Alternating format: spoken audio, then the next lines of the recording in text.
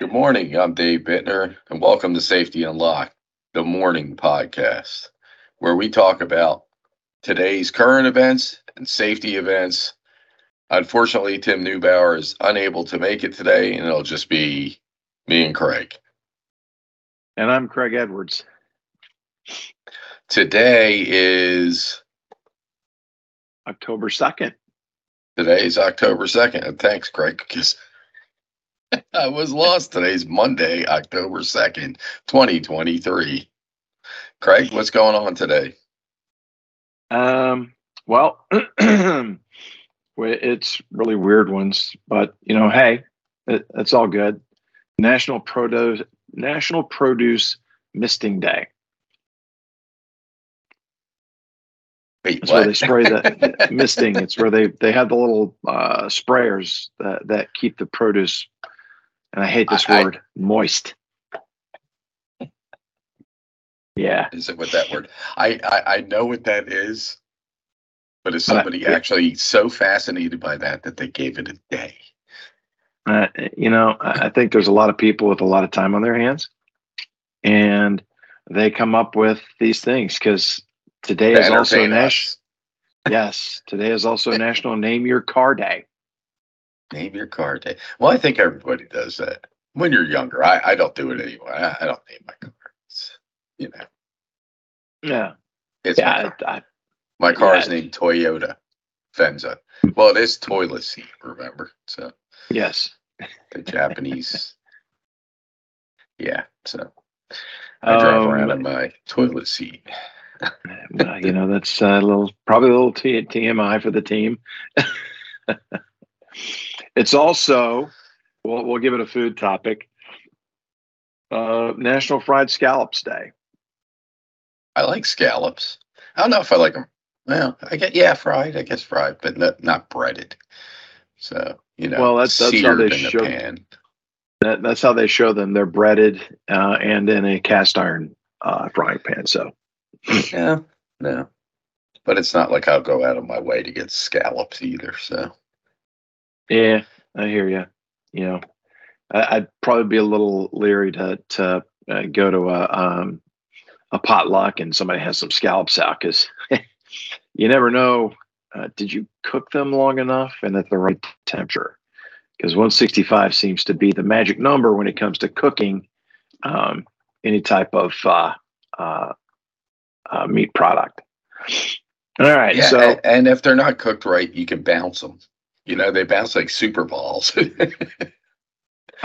they're overcooked, they get really rubbery.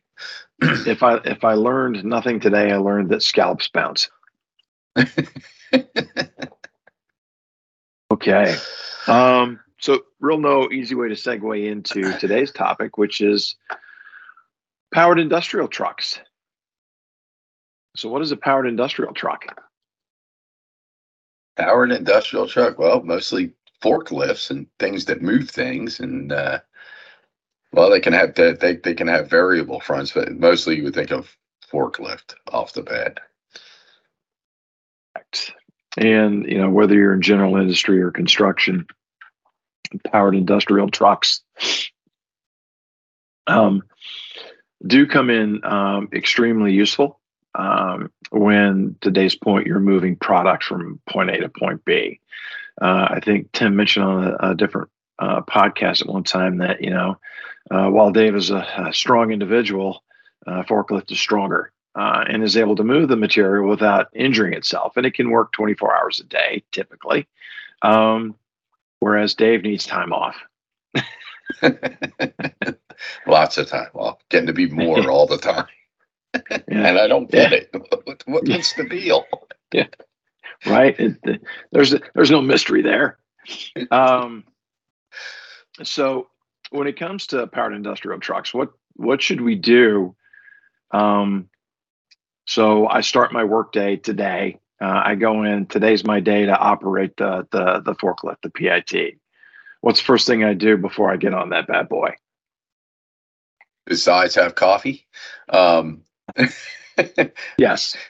Now that you've had your coffee, you will take out your inspection form. You should be doing a thorough inspection of your PIT/forklift to make sure that it is fully operable, and safe, and ready to use for the day or shift. Or Correct. So, and you brought up shift. So when my shift is over, and second or third shift or first shift comes on, and someone else is going to operate that PIT, can they just hop on it and go? they should also do their own inspection before they get on it. For many reasons. One of the obvious ones, if you don't want to do it for your own safety, well, you know what? What if the other guy dinged it up? That's So, that very true. so of course you should do it for safety's sake, because some of the important things are, making sure that the seatbelt works, the forks are attached right, or whatever attachment you have is on there right, that the hoses are working, and chains, and anything that could break and hurt somebody. Backup alarm so people can hear you. All those things. All the things, Greg. All the things. So you brought up attachments. Are forks themselves considered attachments? They are. They are considered attachments. And your forklift has to be rated for said attachment. That's correct. And if and some other attachments could be a rotator, side shift. Excuse me. From way back in my work experience, drum grabbers, which would attach to the forks, and the ones that I used, there are actually ones that attach directly to the carriage, but the ones that I used would attach to the end of the forks, and then you just tighten down like a term, a set screw, and then go over there and it would wrap around the drum, and then you would lift the drum up. There was a lot of back and forth with certain individuals in a place I used to work, in a certain location, that did not believe that those drum grabbers were considered an attachment. So in order for an attachment to be, at least in my mind, if it's something that can affect the balance of the center of gravity, or the safe operation of that fork truck, or that forklift or PIT, then you would need to have, it would need to be considered an attachment. And how do we document the attachments that we're allowed to use on a particular forklift? That's a good question. I think you may have me stumped on this one. I know you should. It should be by the manufacturer. You should have documentation that the forklift is rated. I don't know if that's written, or did they actually put a plate on the forklift? I think they do. do. It's actually required to have. I've heard it called a rating plate, down rating plate, attachment plates. But basically, you have to list each attachment that forklift has been authorized to use, or has been tested, right? And you do go through the manufacturer for those attachments. You can buy aftermarket, for lack of a better term, instead of using original equipment manufacturer attachments. But a lot of forklift manufacturers get a little gun shy, shall we say, to approve an attachment that they didn't manufacture. Now, do you always have to go through your manufacturer? No, you can actually have an engineer review the attachment, review the forklift specifications, and then give you a letter that states that you can use that attachment on that forklift, and then you can get a plate, update your rating plate accordingly. So Craig, what about those? What about those fork extenders? Do those count as an attachment? Because I see them used an awful lot. Does it affect the ability of the forklift to, when it comes to lifting? Does it affect its ability to safely lift whatever it is trying to lift? That, to me, it's like common sense. If it's going to shift the center of gravity, and because you want to make sure that whatever you're lifting, that your truck is rated for a specific weight. And we all know the further away from the vehicle, the further you shift the center of gravity. It moves further forward. And those of you who are better at physics than I am may be like, whoa, hey, now wait a minute. But in layman's terms, if it goes onto a forklift and is not part of that forklift, you would need to contact the manufacturer to verify if it is indeed an attachment. I would say yes, and I would tell the individual or the organization that's using it to reach out to their equipment manufacturer to get a rating for it, so they can update their plate. So what you're saying is that the length of the fulcrum changes the moment arm. Thank you. Yes. And all the physics people are going, that's not right. He's a knucklehead. He's trying to talk about stuff he doesn't know. No, it actually does. So your fulcrum point changes at the length of your lead. So yeah. So if you move the load far forward, you get a lot more leverage to pick up the back of that forklift. So if it's not heavy enough on the counterweight, you could go boom. Yes, and I've seen that before, where someone tried to lift and just with the regular forks, tried to lift too heavy a load, and it wasn't. It was a long time ago, and it wasn't with the company you and I used to work with, and watching the back end of the forklift go up, and I'm like, and this was when I was an environmental professional. I whistle really loudly, get that person's attention, tell them to lower the thing. It's like, I don't think that's a very safe thing to do. You're obviously, exceeding this forklift's ability to lift that thing you're trying to lift. So what you're saying is that the height of the load changes the way it acts on the forklift. Is that what you're saying? Well, no, the load was too large. It was too heavy. Okay. And when they tried to lift it, the fork truck went up. The rear end went up. I see. And I'm like, I don't understand how that's possible, but I know that's not safe. And I wasn't a safety professional back then. I'm just like, hey, time out. But what other things can we do with the forklift that would require? Because we talked about boom extenders or forklift extenders. We talked about rotators, side shifters. What if we put a man basket on our forklift?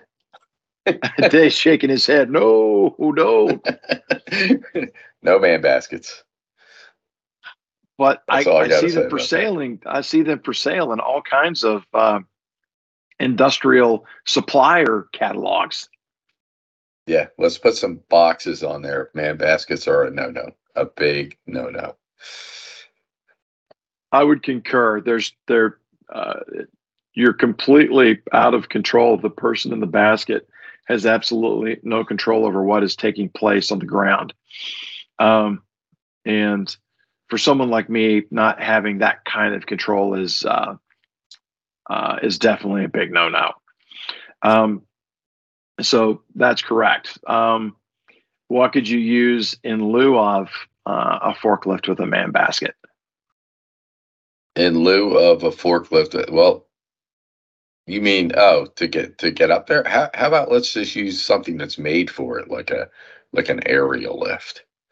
Ah, Um, you know, perhaps a ladder if it's safe.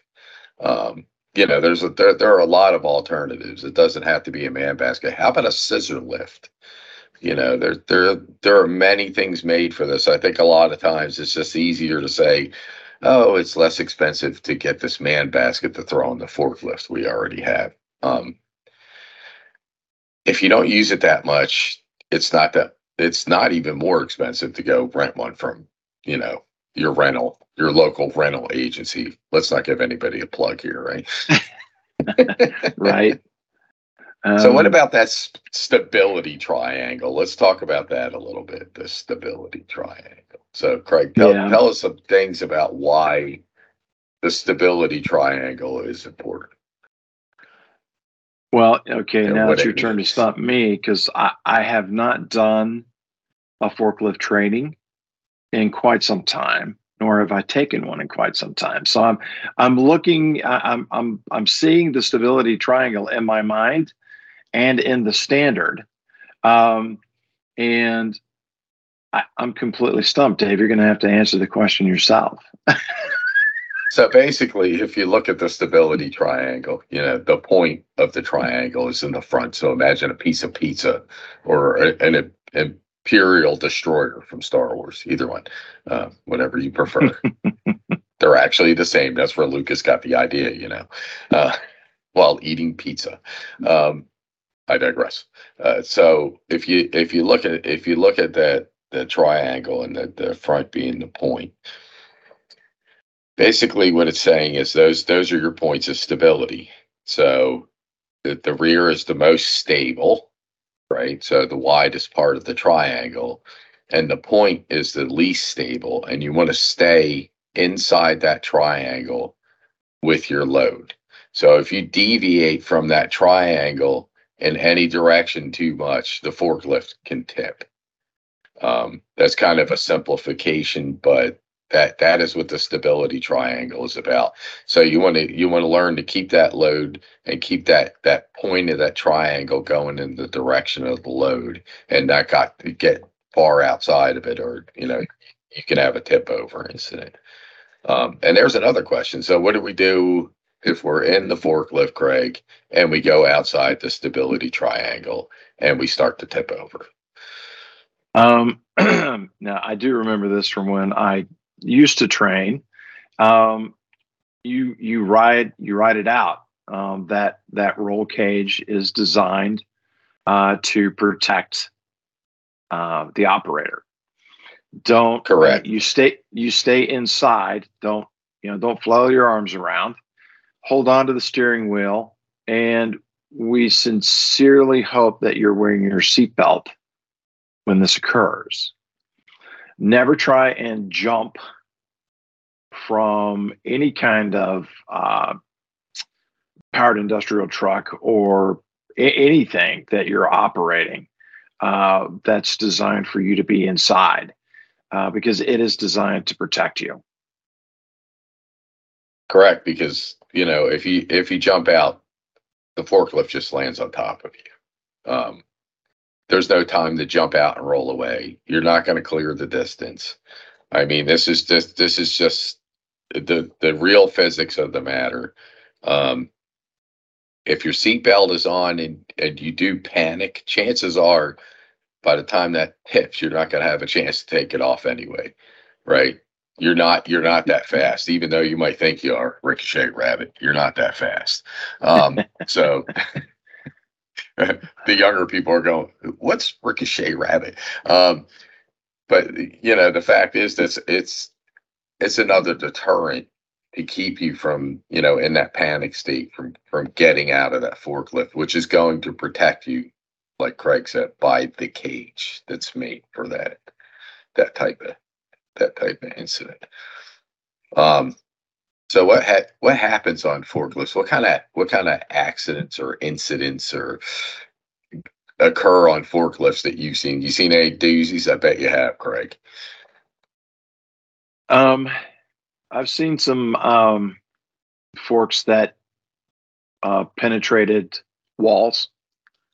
That the wall was close to the employee break room. I've seen forklifts take out doors, door frames. I saw, and this was one individual, two separate incidents took out while the mast was raised, while the forks are the mast is in the raised position. It took out an overhead garage door, You just knocked seen it that once down. because I've seen that one a lot. Yeah, well, I Either mean, I knocked it saw it. down or dented it in. Yeah, no, I completely took it out and then just moved it off to the side like nothing occurred. Uh, the other one, the same individual, less than a week later, had the forks elevated and struck one of the structural supports, one of the spans in the roof, and hit it so hard that the cameras on the other end of the facility shook. We're talking about 120 feet away. Individual backed up, dropped the load that they had, which nobody understood why it was so high. Dropped the load, then went on about their normal business. Didn't inspect the forklift. Didn't report it. Neither one of those were reported. They were just found. And in those instances, what should we do when someone is observed doing an unsafe act in a forklift? What does the standard tell us we're required to do?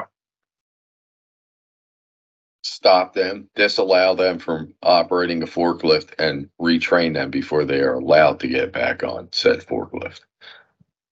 That's correct. So a number of things that occurred during that particular sequence of events wasn't reported. The vehicle wasn't inspected for any damage because you can imagine what happens if the mast received damage, and then you're putting it under stress, lifting something up, right? Because and it's designed to lift heavy things. That's correct. Not long after that, Dave, I don't know if you remember this, that exact same forklift, the mast buckled, it twisted and broke. And one of the things that they typically lift fell into something else, and they didn't have a forklift to get any of it out because that was the only forklift that was working at the time. So, those are the kinds of things. It's like, hey, you know what? Nobody likes to admit they made a mistake, but real harm could come from not reporting an incident and re-inspecting that piece of equipment, or even taking it out of service to verify by a certified technician that it's able to be put back in service. So yeah, I mean, you look at your medium size forklift PIT, and you're looking at just the counterweight is 5,000 to 6,000 pounds. Yep. So you're speaking about double the weight of your car in one compact vehicle. So some important things to think about before we go are, remember that a forklift does not turn like a car. A forklift pivots. These are things to think about. And back to the person who doesn't drive well. A lot of times that has to do with production stress. Slow down, because you're not going to save enough time to make a difference, and you're going to lose a lot of time if you hurt somebody or you damage equipment. If you're using a telescoping forklift, make sure that you use your chart, and don't go outside the radius on the chart that's provided for you. If the chart is missing, do not operate the the forklift, lull, whatever you want to call it, and make sure you use your outriggers when appropriate. Craig, you got anything else before we go? Just a couple more things. PITs, we said, it's like we focused on forklifts, but there are other powered industrial trucks out there, battery operated pallet jacks, Big Joe stackers. If you have any concerns or questions about what is or is not a powered industrial truck, that's where folks like us come in, right? Where we can help you make sure that you understand all the equipment that you have and its nomenclature and what your requirements are to operate that equipment safely. Great. Shameless plug. Yeah, well, shameless plug, but good episode, Craig. Thanks a lot. So that wraps up this episode of Safety Unlocked, the morning show. I'm Dave Bittner with Craig Edwards, and Tim is out today. Safe travels, Tim. Make it a safe day and a safe weekend, or a safe week. Oh, yeah. Thanks, everybody. Safety is everyone's business. Make it a safe day, everybody. Take care. You have been listening to Safety Unlocked, the morning show, a podcast for safety people by safety people. Brought to you by Exceed Safety, a full-spectrum consulting firm. Visit our website at exceedsafety.com or call us at 919-728-SAFE. Exceed Safety, LLC.